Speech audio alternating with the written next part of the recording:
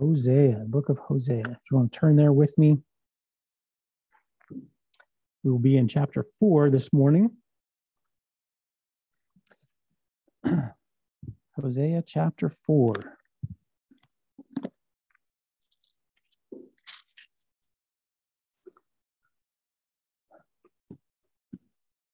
You'll notice that as we progress through the rest of the book of Hosea, that there is a different interaction, so to speak. In the first few chapters, God used the marriage of Hosea and Gomer to illustrate his relationship with Israel and Israel's adultery and their idolatry. And in chapter 4, that shifts, that changes. We have God directly speaking through the prophet. The metaphor is put aside, and Hosea is dealing in a more, what we would interpret to be a more traditional interaction as a prophet. And so the tenor through the rest of the book is somewhat different, but it's the same. God has given the illustration, he's made the metaphor, he's shown what's happening, and now he begins to deal with his people very frankly, very, very directly. So let's begin here in verse 1. He says, "Hear the word, children of Israel, for the Lord has a controversy with the inhabitants of the land, because there is no truth, nor mercy, nor knowledge of God in the land." He says to hear the word of the Lord. We have this clear understanding that this is something that God is doing, that he is speaking. The prophet Hosea here tips his hand to use the phrase, indicating that he now speaks directly to Israel and that the metaphors are dispensed with. Now, this isn't a dispute of a morally offended, upright person. But we have to understand that this isn't, and whenever we read these prophecies, the interactions of these prophets in the Old Testament and even the few that we encounter in the New Testament, we're not dealing with a morally offended person. Hosea is, while he is an upright man, while he is a moral man, he's not the one speaking. You remember in Deuteronomy chapter 18 that God says the prophet that speaks presumptuously, he speaks without me directing him to speak. Though he may be correct in his interpretation of what is happening around him, he may be correct in his, this is what God has said would happen. All of those things may be correct, but if God didn't direct him to speak, he was speaking presumptuously. And that man would be a false prophet. They fall into that category. This is God speaking directly through Hosea. Hear the word of the Lord, he says. Not the dispute or the ramblings of a morally upright person. And I think that in many respects, we have to understand that because as we study through the book of Hosea, as we, in training our worldview and all those things that we do regularly, we want to be more, and I want to be careful in the understanding that I'm conveying here. We want to be more than an offended, morally upright person. We want to be standing on the truth of God's word, confronting people with truth, as he has called us to do, as he calls us to do it. In the method, in the means, in the opportunities that are put before us, we do it in God's timing. So he says that he has a controversy with his people. The word controversy here, it means a dispute or a case at law. God is laying out, and you see in those movies where there's a trial going on and the lawyer gets to stand up and he presents his initial argument. This is the case that we're going to make. That's what God is doing here in Hosea chapter 4. He's laying out that initial case, that initial argument. This is what I have against Israel. We've talked about it. He's illustrated it. Now he's stating it plainly. And something that occurs to me as we look at this, here is God making accusation, and he's perfect. He's holy, he's just, he's righteous. The question that I ask that I pose for you and I is, by what standard do we accuse anyone around us? By what standard? As we were talking about worldview this morning, and I asked the question, as we read through these definitions, is there any of these that strike us? And there was a couple that stood out, some in a negative sense, some in a positive sense, some just by way of this is something that we need to be wary of, something that we need to be careful about. But anything other than the standard of the Word of God would be presumptuous on our part. So, for example, if we judge somebody because they have different political views, and we judge them for their political views as opposed to the Word of God, we have presumptuously judged that we've used a standard that is not the standard of God. So we want to be careful about that. Is it by the perfect Word of God, or is it by man's imperfect and, frankly, morally flexible standard? If we're going to be those who are standing upon truth, what truth are we standing on? We want to ensure that it's the Word of God. Can you click that for me? All right. So there's verse 1. God says, I have a controversy. I have a case against the inhabitants of the land, against my people. And he begins to lay that case out. And the first thing that we encounter, he says there is no truth. No truth. The word truth here, it means steadfastness. Now, it also means truth. It can also mean truth, but it means steadfastness. Now, we remember as we studied through the word obedience in Bible study last year, I think that was last year, whenever we studied through that, the Hebrew understanding of obedience is hear and do. It's hear and do. That's obedience. This is what God has said. Now we're going to go and do it. And so here is God's accusation that there is no truth. There is no steadfastness. There is no purpose or intent to hear what God has said and to do it. There is a lack of faith. There is no trust in God. Turn with me to Romans chapter 7. Romans chapter 10. Romans 10, verse 17.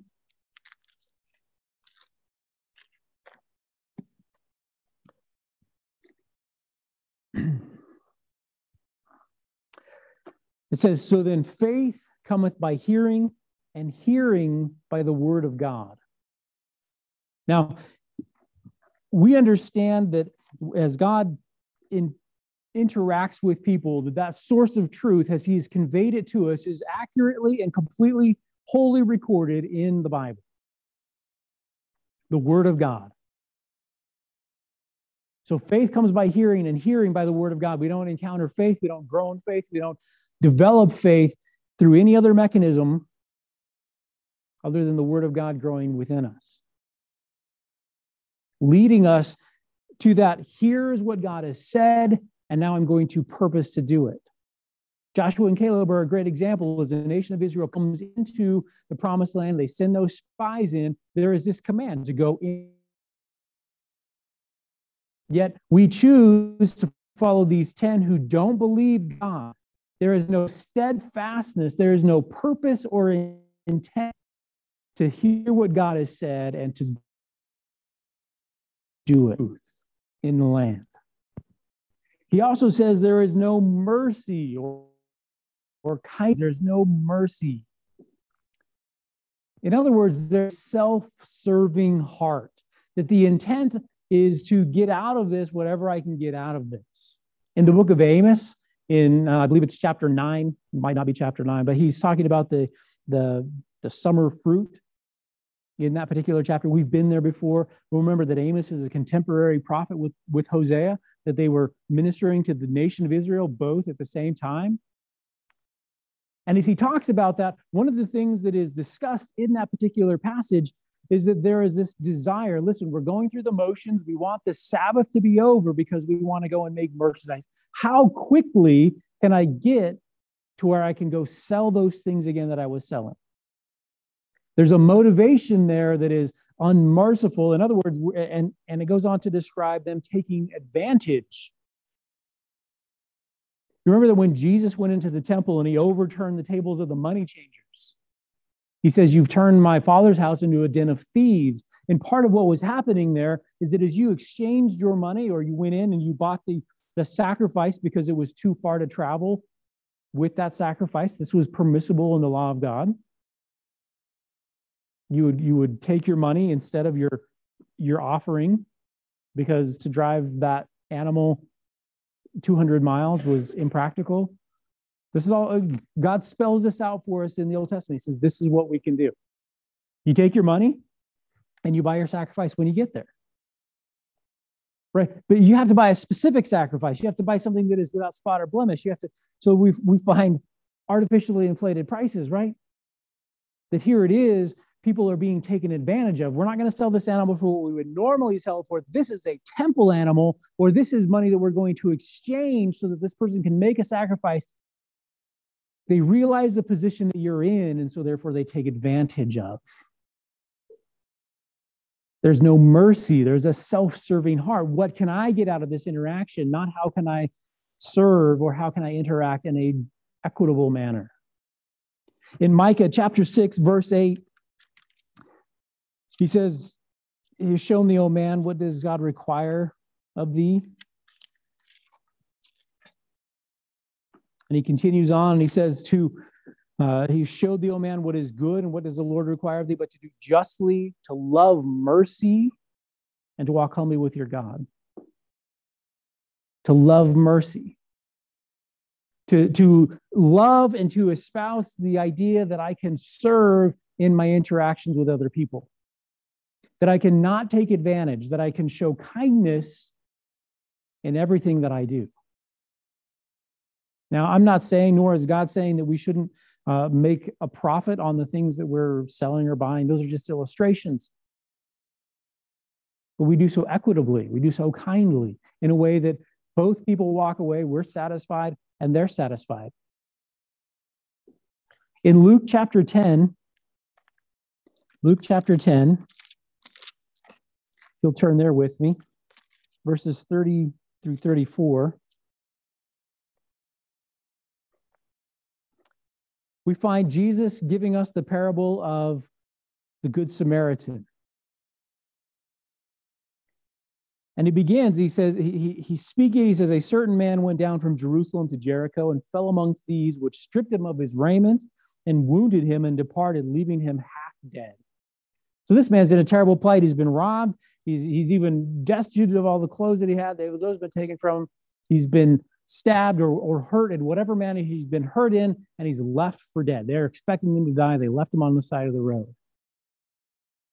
And Jesus is using this parable to give us this illustration about mercy, about kindness, about showing love to those who are around us. He continues on. "And by chance," verse 31, "there came down a certain priest that way. And when he saw him, he passed by on the other side."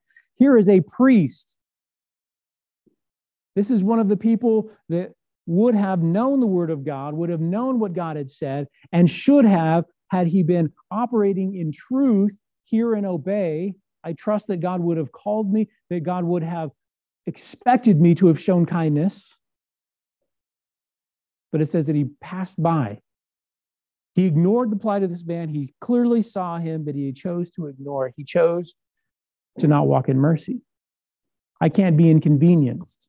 I can't fall prey to the inconvenience or the potential for disrupting whatever is happening in my life today so that I might help this person. And likewise, a Levite, when he was at the place, came and looked on him and passed by on the other side. The priest would have been more like the judge, part of the Sanhedrin. Levite would obviously be the priest. I know that because the Levites were priests. But there's a priest and a judge. We're going to talk about the priest here in a little while, actually next week.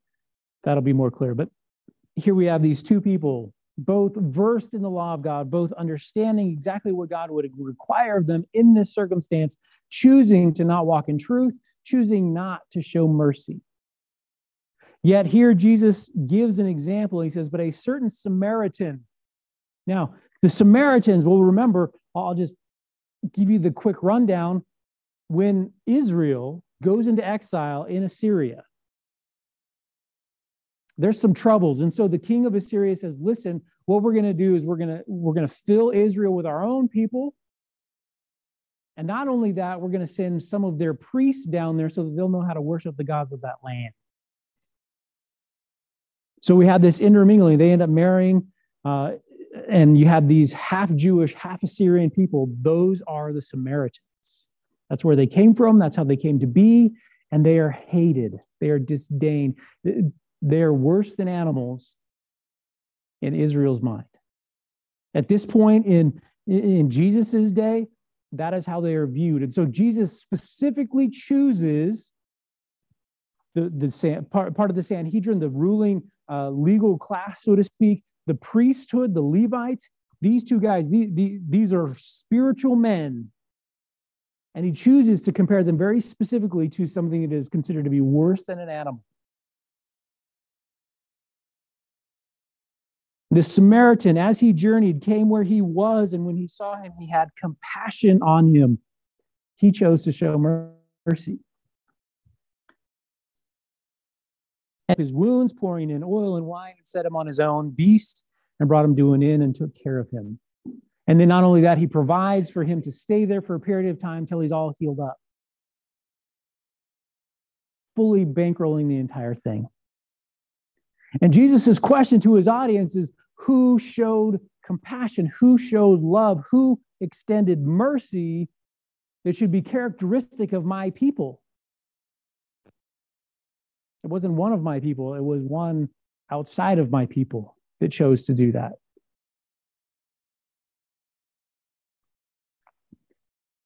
So God accuses them of, first, there is no truth. There is no obedience. There is no founding in the word of God. There's no steadfastness or purpose or intent to walk in obedience. There is no mercy. There is no compassion being shown. There is no kindness in dealings and interactions with one another. Third, he says there is no knowledge of God. There's no knowledge of God in the land.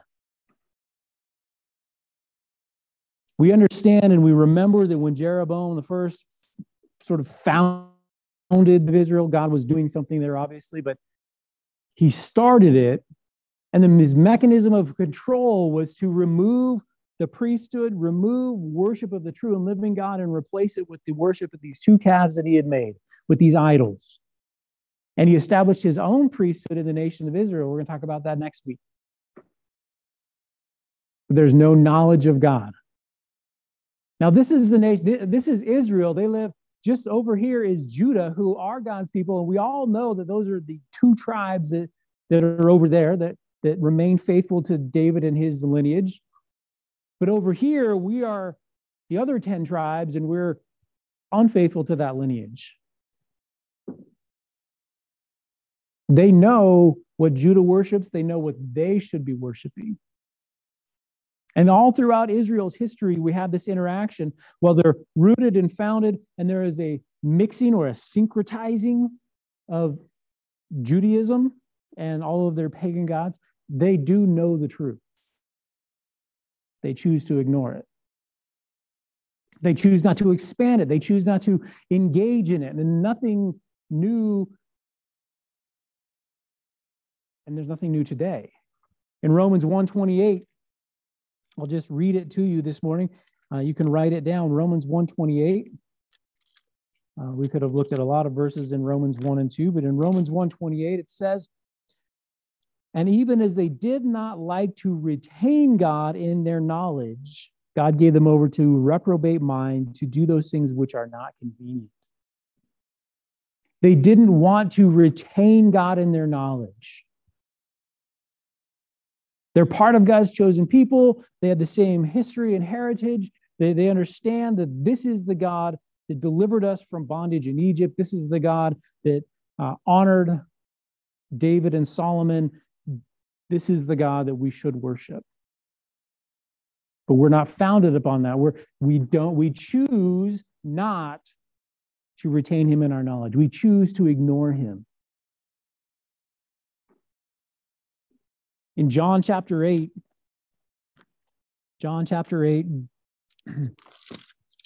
verses 54 through 59. As we go to the New Testament, as we look at these things, I want to just point out that as we look at Israel as a kingdom, right, we understand that after the Babylonian captivity, they come back in, there's a reunification of the kingdom. Now there's only one kingdom, no more Israel and Judah. They come back and there's only the nation of Israel as a people group. They have one king ruling over them, sort of one king. You have the Romans and their puppet kings. I mean, there's a lot happening there in history, but to oversimplify, there's one king now. There's one kingdom. But in many respects, what God is talking about this is, and as we've looked at in the last couple of weeks, this future restoration of Israel, we're still in that expecting period. They still haven't come back. They're still choosing not to acknowledge or to retain God in their knowledge. So when Jesus interacts with these people, he's interacting with them in that same understanding, in that same point where here we are worshiping God. We have priesthood. We've built the temple again. We've done these things. There's been ups and downs in their history. But ultimately, they've made the law of God of no effect. Jesus condemns the Pharisees because they're more zealous about keeping their own rules than keeping the law of God. They neglect the weightier matters of the law for the sake of status. In John chapter 8, beginning verse 54, he says, "If I honor myself, my honor is nothing. It is my Father that honors me, of whom you say that he is your God." Right? Jesus is here confronted. He's honoring God, and he's clearly making the statement that he is the Son of God. There is a very distinct and a clear understanding on the part of his audience about what he is claiming. Jesus is, in fact, claiming to be God himself, to be equal with God in this passage. Don't miss that.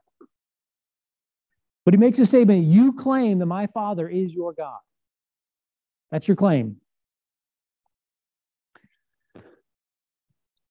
Yet, makes this clear fact. You claim that he's your God, but you don't know him. But I know him. And if you should say, I know him not, I shall be a liar like unto you. But I know him and keep his saying. Right here is this connection between knowing God and walking in obedience, walking in that truth, choosing by faith to operate in accordance with what God has said. And Jesus is making the same accusations against the nation of Israel that Hosea was making as he spoke on behalf of God to the people. Your father Abraham rejoiced to see my day, and he saw it and was glad. In Hebrews chapter 11, the first few verses, Abraham, we have the definition of faith, but we have this discussion about Abraham. He was looking forward to in faith. He saw it in the sense that he operated in trust. He operated in truth by faith that God was going to deliver on the promises that he had made. Verse 57, then said the Jews unto him, thou art not yet 50 years old, and hast thou seen Abraham? And Jesus said unto him, verily, verily, I say unto you, before Abraham was, I am. Using that term that God would use as he described himself to Moses, I am that I am, a clear, not only did he say I'm the Son of God, but now he is saying I am. Before Abraham existed, before I called you to be my people, I was and I am the true and living God. Then they took up stones to cast at him. And why were they going to do that? Because that's what you do for those who blaspheme. They're stoned, they're put to death. Jesus hid himself and went out of the temple, going through the midst of them, and so passed by. Jesus interacts with these, and as he does so, he makes the same accusation. that there is no knowledge of God, that they don't retain God in their knowledge. They say that they know him, but their works and the way that they act and behave and conduct themselves, that lack of truth and that lack of mercy, betray a heart that is far from him. Ultimately, Jesus would make the accusation, God would make the accusation. To sum it up very simply, there is no difference between you and the world, which is a significant statement because God had called them to be something very different. Turn with me to Exodus chapter 19. Exodus chapter 19. In this chapter, right before Exodus 20, where God gives them the Ten Commandments, there is the initiation of a covenant with Israel. They've just recently been delivered out of Egypt, and as they enter into this covenant with God, he makes a very direct statement about what they should look like as a nation. Exodus 19, verse 5. Now, therefore, if you will obey my voice indeed, so there's this obedience, right? The outward expression is reflecting the purpose and the intent inside. If you will obey my voice indeed and keep my covenant, then you shall be a peculiar treasure unto me above all people, for all the earth is mine. So they're going to be a special treasure, something that God would, to personify God, unfortunately, something that he would covet and retain. He would keep it as a treasure to himself. And you shall be unto me a kingdom of priests and a holy nation. These are the words which thou shalt speak unto the children of Israel. People that are going to enter into this covenant with God will be different. You'll be a holy nation, something that is set apart for the purposes of God, something that is set apart and used. He says there'll be a nation of priests, those intermediaries, so to speak, between God and man, that representative of him and his relationship, his example people. That's what God tells them they'll be. There should be a distinct difference because of the way they're conducting themselves. In Deuteronomy chapter 7, verse 6, it says, for thou art a holy people unto the Lord thy God. The Lord thy God has chosen thee to be a special people unto himself above all people that are upon the face of the earth. There is a distinction. God has chosen the nation of Israel as his special people, and they are to be an example to the world around them. They don't worship the same gods. They don't do the same things. They keep special feasts and holidays. They do all of these things through sacrifice and all of the things that are required in the Levitical law as an example to the people around them. And not only that, as an example to you and I. Here is a clear foreshadowing of the coming of Christ, the redemptive purpose of God for mankind. Yet these very people that God chose to use as his illustration don't want to retain him in their knowledge. They're simply going through the motions. By the time we get to the book of Isaiah in history and his interactions, God, in the first chapter of that particular book, through the prophet Hosea, condemns Judah, the kingdom of Judah, because they're simply going through the motions. They draw near me with their lips, but their heart is far from me. Israel is already there. They're decades and centuries ahead of Judah. But nonetheless, we talked about that slippery slope. It's where they end up. And it's where Israel, in many respects, abides even to this day, where they don't want to acknowledge what God has clearly revealed in Jesus Christ. So God makes this case. Now, we're not going to go through and make point 1, point 2, and point 3 through the rest of this chapter. But just understand the entire chapter is a case. We're going to finish it maybe next week. Maybe it takes 2 more weeks. Let's look at verse 2. He says, by swearing and lying and killing and stealing and committing adultery, they break out and blood touches blood. swearing or cursing, lying, killing, stealing, committing adultery, they break out. That term break out, it's like an animal that breaks through a fence or something. That's literally what it means. So here they are, they break out. Ultimately, here are the quote unquote bonds that we hold as God's people. We're going to break out of those and we're going to indulge ourselves in the pursuit of sinfulness. We're going to run after and we're going to curse and lie and kill and steal and commit adultery. We're going to engage in those things. In James chapter 4, we read not very long ago as we studied through that book, James chapter 4, verse 1, from whence come wars and fightings among you? Come they not hence, even of your lust that war in your members. Right? Here it is, the suffering, the hardship, all of the things that Israel is about to reap are a consequence of the sinfulness that they have indulged themselves in. There's nothing new under the sun. That remains true even to this day. God is not mocked. Whatsoever a man sows, that shall he also reap. God told the nation of Israel, his people, all the way back when, if you keep my covenants, if we agree here and you keep that, you're into the bargain, then you'll reap this blessing. If you don't, these are the curses. This is the problem that you will encounter. And we looked at that in the very beginning as we kicked off this book in Hosea. God offers a gentle reproof in verse 3. He says, therefore shall the land mourn, and everyone that dwells therein shall languish. With the beasts of the field and with the fowls of heaven, yea, the fishes of the sea also shall be taken away. There is a quiet reproof. We speak generally about the sinfulness of Israel. Right? We take all of Israel and we put it into one group. But certainly there were some who desired to serve God in the midst of this. Not in general terms, Israel is sinful and idolatrous and adulterous to God. But inevitably, there were those who were faithful. We have at least two. At least Hosea and Amos.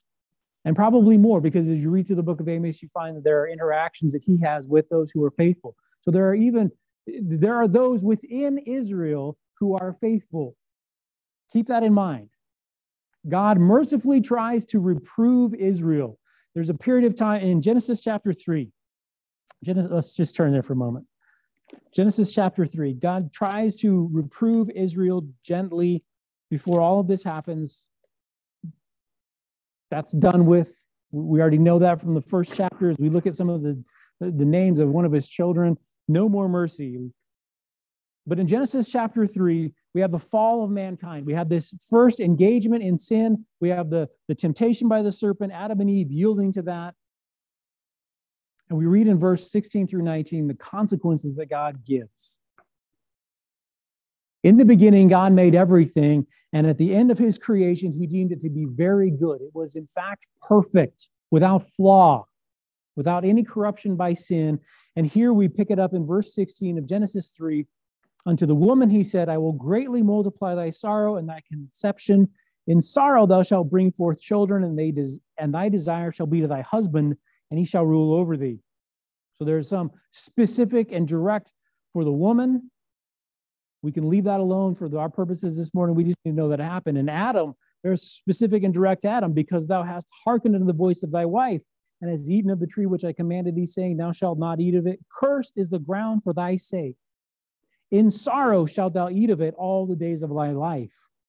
Thorns also and thistles shall it bring forth to thee, and thou shalt eat the herbs of the field. In the sweat of thy face shalt thou eat bread, till thou return unto the ground, for out of it wast thou taken. For dust thou art, and unto dust shalt thou return. God tells Adam, he says, listen, the consequence that you are going to experience, and remember that God has already tasked Adam with dominion, to be the steward of what he has created. He's already been given that. That was part of his responsibility. Part of his job, the work that he had to do, was to take care of what God had made. In a perfect environment, that's probably not as monumental a task as it sounds. He didn't have to water anything. God was already watering everything by that mist that would come up every night.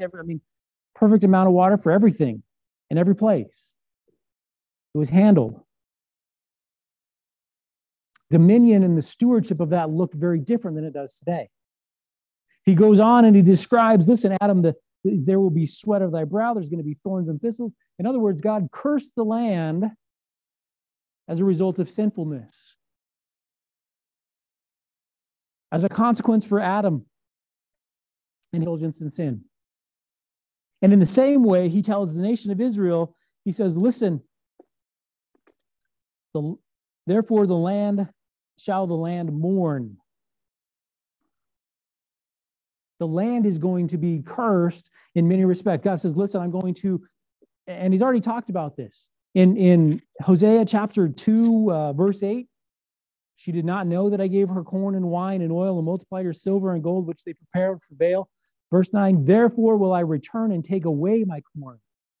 And the time there. In other words, God is not going to allow the land to bring forth those things readily, which it was bringing forth. There's going to be famine as a result. There's going to be those things, those consequences as a result of God cursing the land. This is a gentle reproof. It sounds like that, but it is a gentle reproof by comparison to what they are about to reap. They chose not to hear it. They chose not to acknowledge it or to be receptive to what God was doing. But you'll notice here also, he says, the land shall mourn and everyone that dwells therein shall languish, the fowls, the fishes. When there's lack of food for people, there's lack of food for everything else. That here is creation, all of creation being subjected to something terrible as a result of the sinfulness of mankind. Just like we read about in Genesis.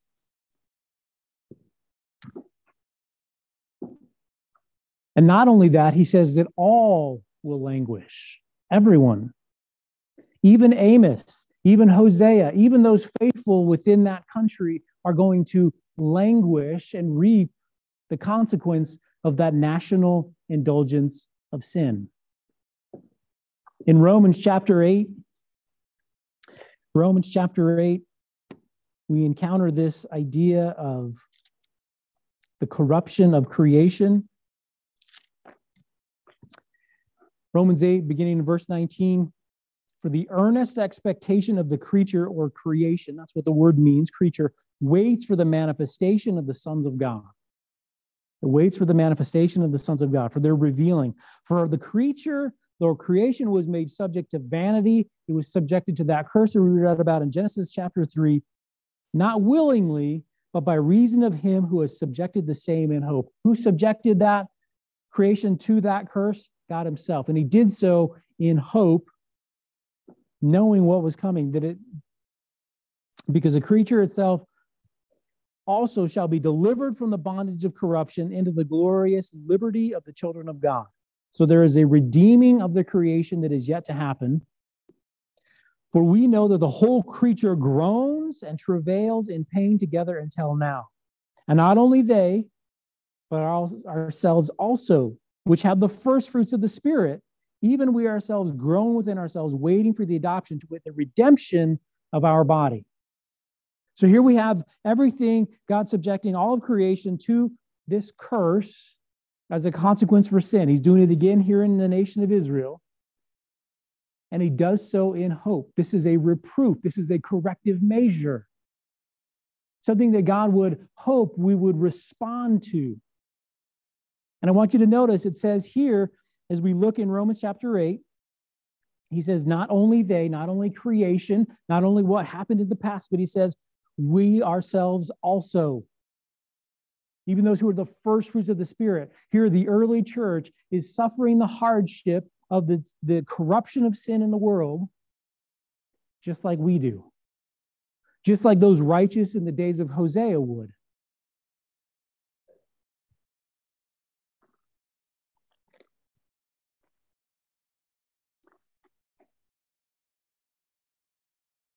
All of Israel is reaping the consequence of the sin of the majority.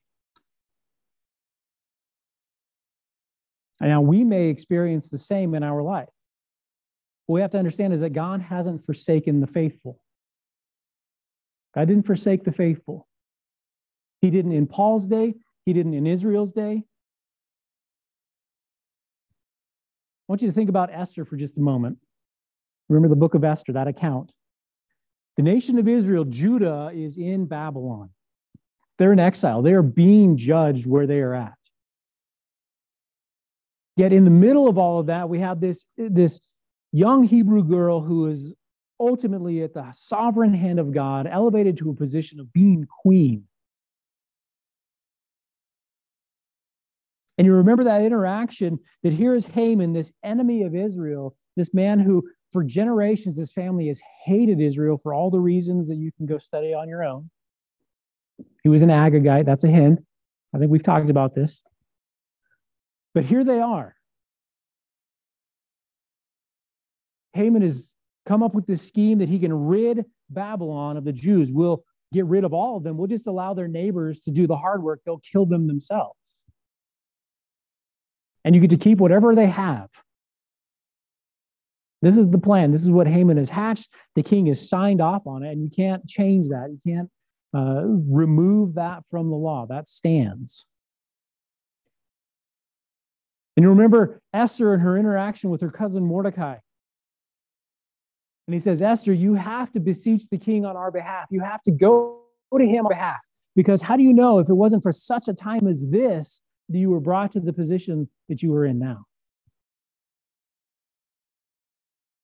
That you might be the one who would intercede for us. Now, Esther was still suffering the consequence of that national sin. She was still in exile. She was still separated. She now had to go upon penalty of potentially death, go to the king unrequested, unbeckoned, and hope for his favor, which she did. And ultimately, we know that that turned out well. Didn't end well for Haman, but it turned out well for God's people. Now, here's what I want you to understand from that you and I, we may find ourselves in the midst of judgment, whether it's national or community or familial, something within our family, or personal hardship. And what we can't separate from that potential truth is the truth that it might be in the midst of that, we come to a for such a time as this moment. That God is in fact sovereign, that God is in the business of redeeming everything for our good. In Ephesians 2:10, it says that we are his workmanship, created in Christ Jesus unto good works, which he has before ordained that we should walk in them. Whatever circumstance we may find ourselves in, up, down, in the midst of national judgment, though we be a righteous people, that may be the very opportunity that God has prepared us for, the very ministry that he has prepared before time began, that we would walk in it. You think about Richard Wurmbrand, the founder of Voice of the Martyrs, and here he is, and he finds himself in prison in communist country. Why was he in prison? Well, because he was all about evangelizing. He was about telling people about Jesus Christ. They would take copies of the Communist Manifesto, pull the covers off, take Bibles, pull the covers off, put the Bible in the Communist Manifesto cover, and they would deliver that to the soldiers. I mean, here he is going to literally the enemy to share the gospel with them, to give them the word of God. Ultimately, he ends up in prison. He ends up tortured. He ends up, for, was it like 10 or 11 years? It was a long period of time. For such a time as this.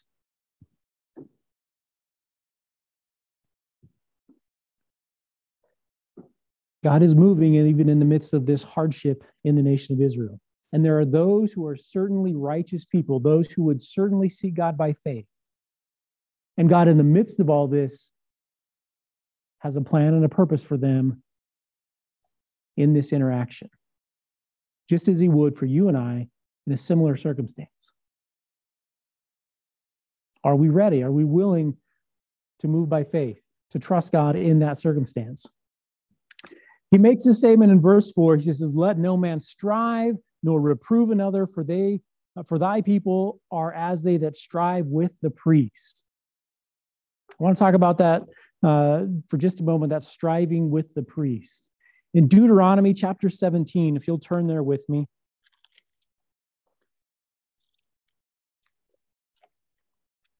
Deuteronomy 17. As the nation of Israel prepares to enter into the promised land, God lays out for them how they ought to operate. In verses 8 through 12 of Deuteronomy 17, he says, if there arise a matter too hard for thee in judgment, between blood and blood, between plea and plea, and between stroke and stroke, being matters of controversy within thy gates, then shalt thou arise and get thee up to the place where the Lord thy God shall choose. Now, ultimately, that means the tabernacle or the temple. That's where you're going. Ultimately, in Hosea's day, you would go to Jerusalem. That's where you're going to go. You're going to go to the temple. Thou shalt come unto the priests, the Levites, and unto the judge that shall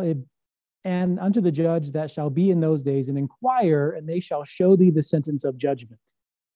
Right? So if there's a matter too hard, if there is a complicated matter, there's strife, there's contention, you take it ultimately right to the Supreme Court. You go to the priests. They're going to make judgment about this. They are God's people. Well, yeah, all of them are God's people. They are God's spokesperson in this matter. They're the experts in the law. They're the experts in all of those things. They're going to make the final judgment. And thou shalt come unto the priests of Levites, verse 10. And thou shalt do according to the sentence which they of that place which the Lord shall choose shall show thee. And thou shalt observe to do according to all that they inform thee. They're the final authority, is what he just said. According to the sense of the law which they shall teach thee, and according to the judgment which they shall tell thee, thou shalt do. Thou shalt not decline from the sentence which they shall show thee to the right hand or to the left. You're going to do exactly what they tell you to do. If they say that you have to repay this much, you're going to repay that much. If they say that this is the consequence, you're going to be put to death, you're put to death. Doesn't matter. You do exactly what they say. They are the supreme authority in all of those legal matters. Verse 12, and the man that will do presumptuously and will not hearken unto the priest that stands to minister there before the Lord thy God, or unto the judge, even that man shall die, and thou shalt put away the evil from Israel. Right? If you're unwilling to submit yourself to the judgment of the priests, of the Levite, to those people that God has established in authority, you're put to death. That's what he just said. They're the authority. In Malachi chapter 2,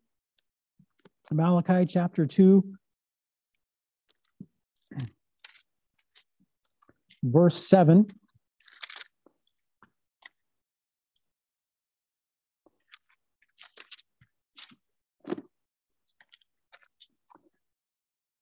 Says, for the priest's lips should keep knowledge, and they should seek the law at his mouth, for he is the messenger of the Lord of hosts. Right? That is the proper understanding of the judgment that has been rendered by that priest. He is the messenger of the Lord of hosts. When the priest gives out that consequence, it is as if God himself was giving out that consequence. So here we are, he says in Hosea, he says, don't try to reprove them. They're beyond hearing. They're like those who would be at strife or who would contest the judgment of God's ordained authority, those priests. They're unwilling to hear, they're unwilling to listen, they're unwilling to submit to it. It's the highest contumacy. That's a big word. I learned it this week. It means the stubborn refusal to obey or comply with authority. It is the highest contumacy to contest with the priest. It is the ultimate act of rebellion. And God is saying, listen, this people, Israel, my people here, that is where they're at. They are unwilling to hear. They are not subject to the authority that I have established over them. In Proverbs chapter 9,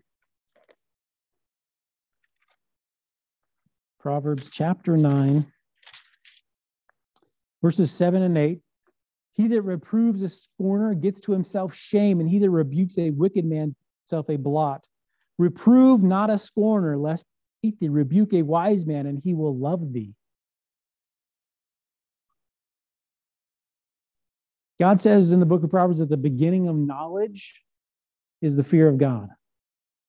There is no fear of God. There is no knowledge of God here in Israel. They don't respect, they don't look or recognize the authority that he himself is. When he talks about them being at strife with the priest, God is clearly making the case that they have fully rejected and rebelled against him and him alone.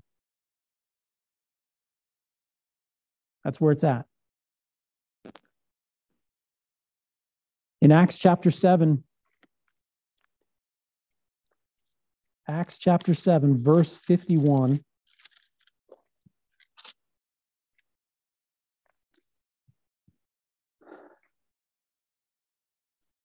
Stephen speaks, he says, you stiff-necked and uncircumcised in heart and ears, do you always resist the Holy Ghost as your fathers did?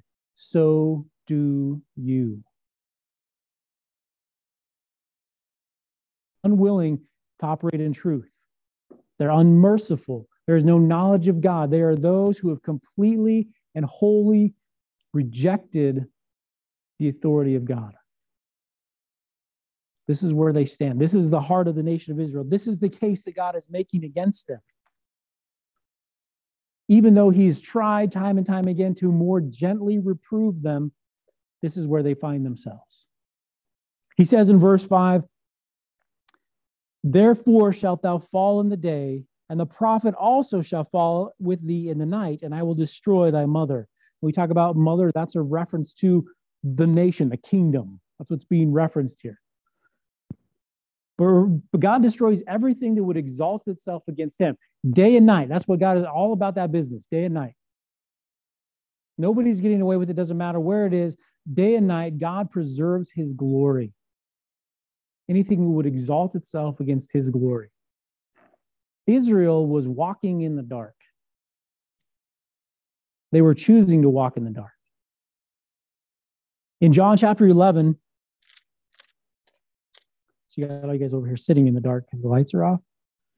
Pay attention. You're in the dark. John chapter 11. Everybody's going to sit over here next week. John chapter 11, verse 9. Jesus answered, are there not 12 hours in the day? If any man walk in the day, he stumbles not because he sees the light of this world. Right? We've all been there. You get up in the middle of the night, get a glass of water or whatever, and you have to navigate. And not only that, but you're navigating. You probably have your eyes closed because, if I'm awake, I don't want any light getting, I want to be as close to sleep as possible while on my feet so that I'm as close to sleep as possible when my head hits the pillow again, right? So we wander around in the dark and you sort of feel your way along, but there could be any number of things that are out of place, even slightly, that are going to trip you up. But if it's daylight, if it's broad daylight, you can see everything in front of you. You can see the Legos that are there. We were telling Abel the other day about Home Alone, the movie Home Alone, all the traps that were set. Right? If that was during the day, it's no problem. You can navigate all of them because you see it. You don't hit the micro machines. You don't hit the marbles and go down the stairs. You can see it. It's recognizable. But these in Israel are choosing to walk in the dark. They're choosing to stumble around with their eyes closed. They don't see the pitfalls, or they're unwilling to acknowledge that they even exist. God already told them what would happen. He goes on. These things said he, and after that he said unto them, our friend Lazarus sleeps, but I go that I may awake him out of sleep. Then said his disciples, Lord, if he sleeps, he does well. Right? So here is Jesus. He's interacting. Oh, excuse me. I skipped. Verse 10, but if a man walks in the light, he stumbles because there is no light in him. Jesus is, and he uses that to illustrate to his disciples that they're missing the point. They're not seeing what he's trying to do in Lazarus. The nation of Israel is here stumbling around in the dark. They're unwilling to acknowledge those things that are there. They're, in fact, not only that, but they are exalting those things that would be contrary to God. Last reference here this morning, 1 Peter chapter 2. Turn there with me. 1 Peter chapter 2. I want to read verses 6 through 12.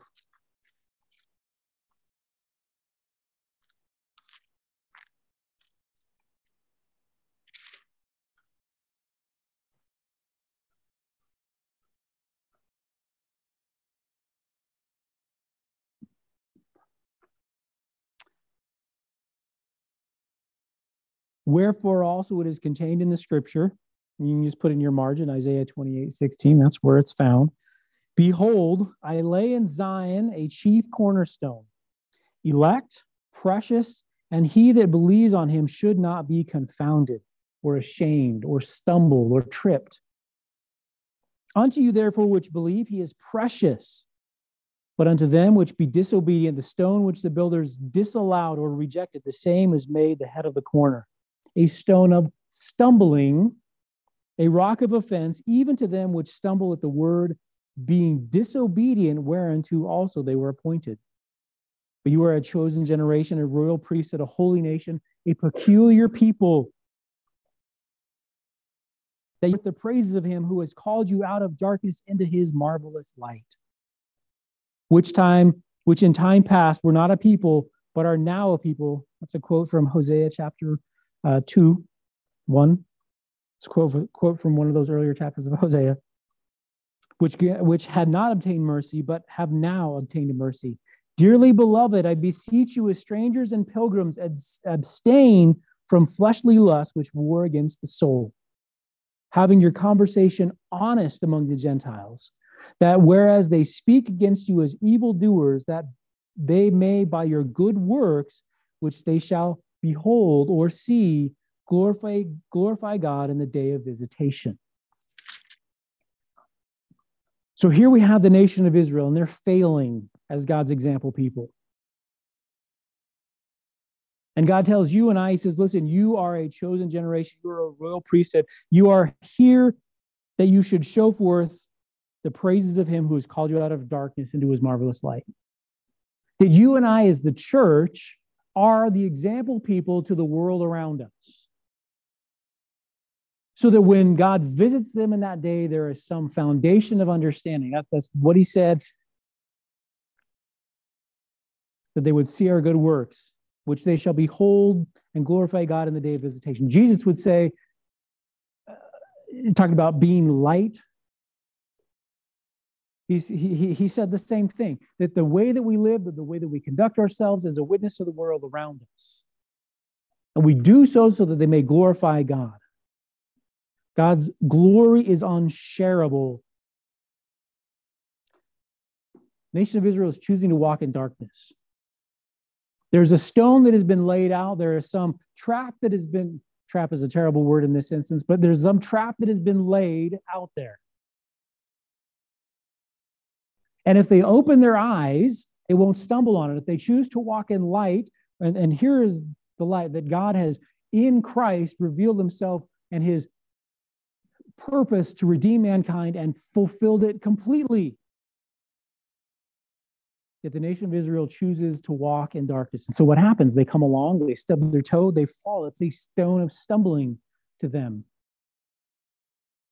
But those who will walk in the light, who will open their eyes, they'll come to faith.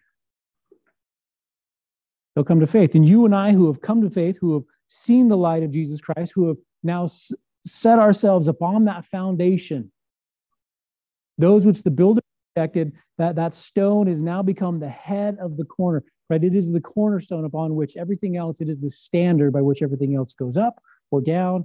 It is the standard. Jesus himself now is the standard. His righteousness, which is perfect and holy, equal to God's, because he is God.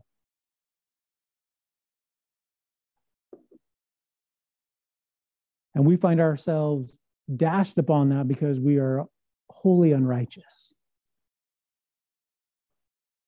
that when we come to that point where we realize our unrighteousness, we confess before the Lord that Jesus Christ is that salvation, and we're brought in, we're declared righteous by God, we're justified by faith in him and his sacrifice alone. The nation of Israel has failed as God's example people. He's chosen you and I, that Gentile, and we've talked about this, that grafting in into the same people. We are now the church, his example. The nation of Israel has rejected him. But we who have received him are now his witnesses to a world around us. And we have this same exhortation, we have the same encouragement. He says that we are to be a peculiar people. We should walk in obedience. He says in verse 11, "Beloved, I beseech you as strangers and pilgrims, abstain from fleshly lusts which war against the soul." When the nation of Israel came into the promised land, they were strangers and pilgrims. They hadn't been there before, and God had specifically told them, don't do the things that these other nations are doing. Worship their gods. You and I are strangers and pilgrims. This world is not our home. We shouldn't be doing all the things that the world are doing.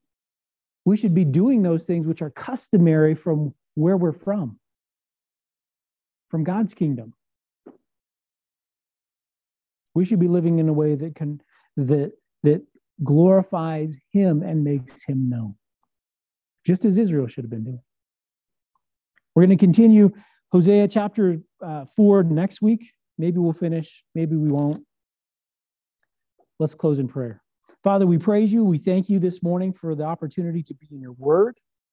We praise you, Lord, that there is example here, that there is exhortation, that there is clarification of your love and your commitment to all of us. Lord, we know that everything that you have created was perfect and that you subjected it, that you made it subject to the curse in hope that it would be that illustration of your redemptive power. And Lord, we praise you that your son, Jesus Christ, that stone that was rejected by Israel, is now the foundation and the standard by which everything is measured. And I thank you, Lord, for your grace that you extend to us so freely as we come to faith and trust in Jesus as the cornerstone. Lord, help us by your grace to be the witnesses that we ought to be in all that we do purposefully, in all that we do, Lord, day in and day out. Help us to be a living witness in word and in deed. We praise you now, and as we have opportunity, Father, this morning to worship and to sing praise and adoration to you for who you are and all that you have done. Father, receive it as the offering of our lips. Submitted heart before you in Jesus' name. Amen.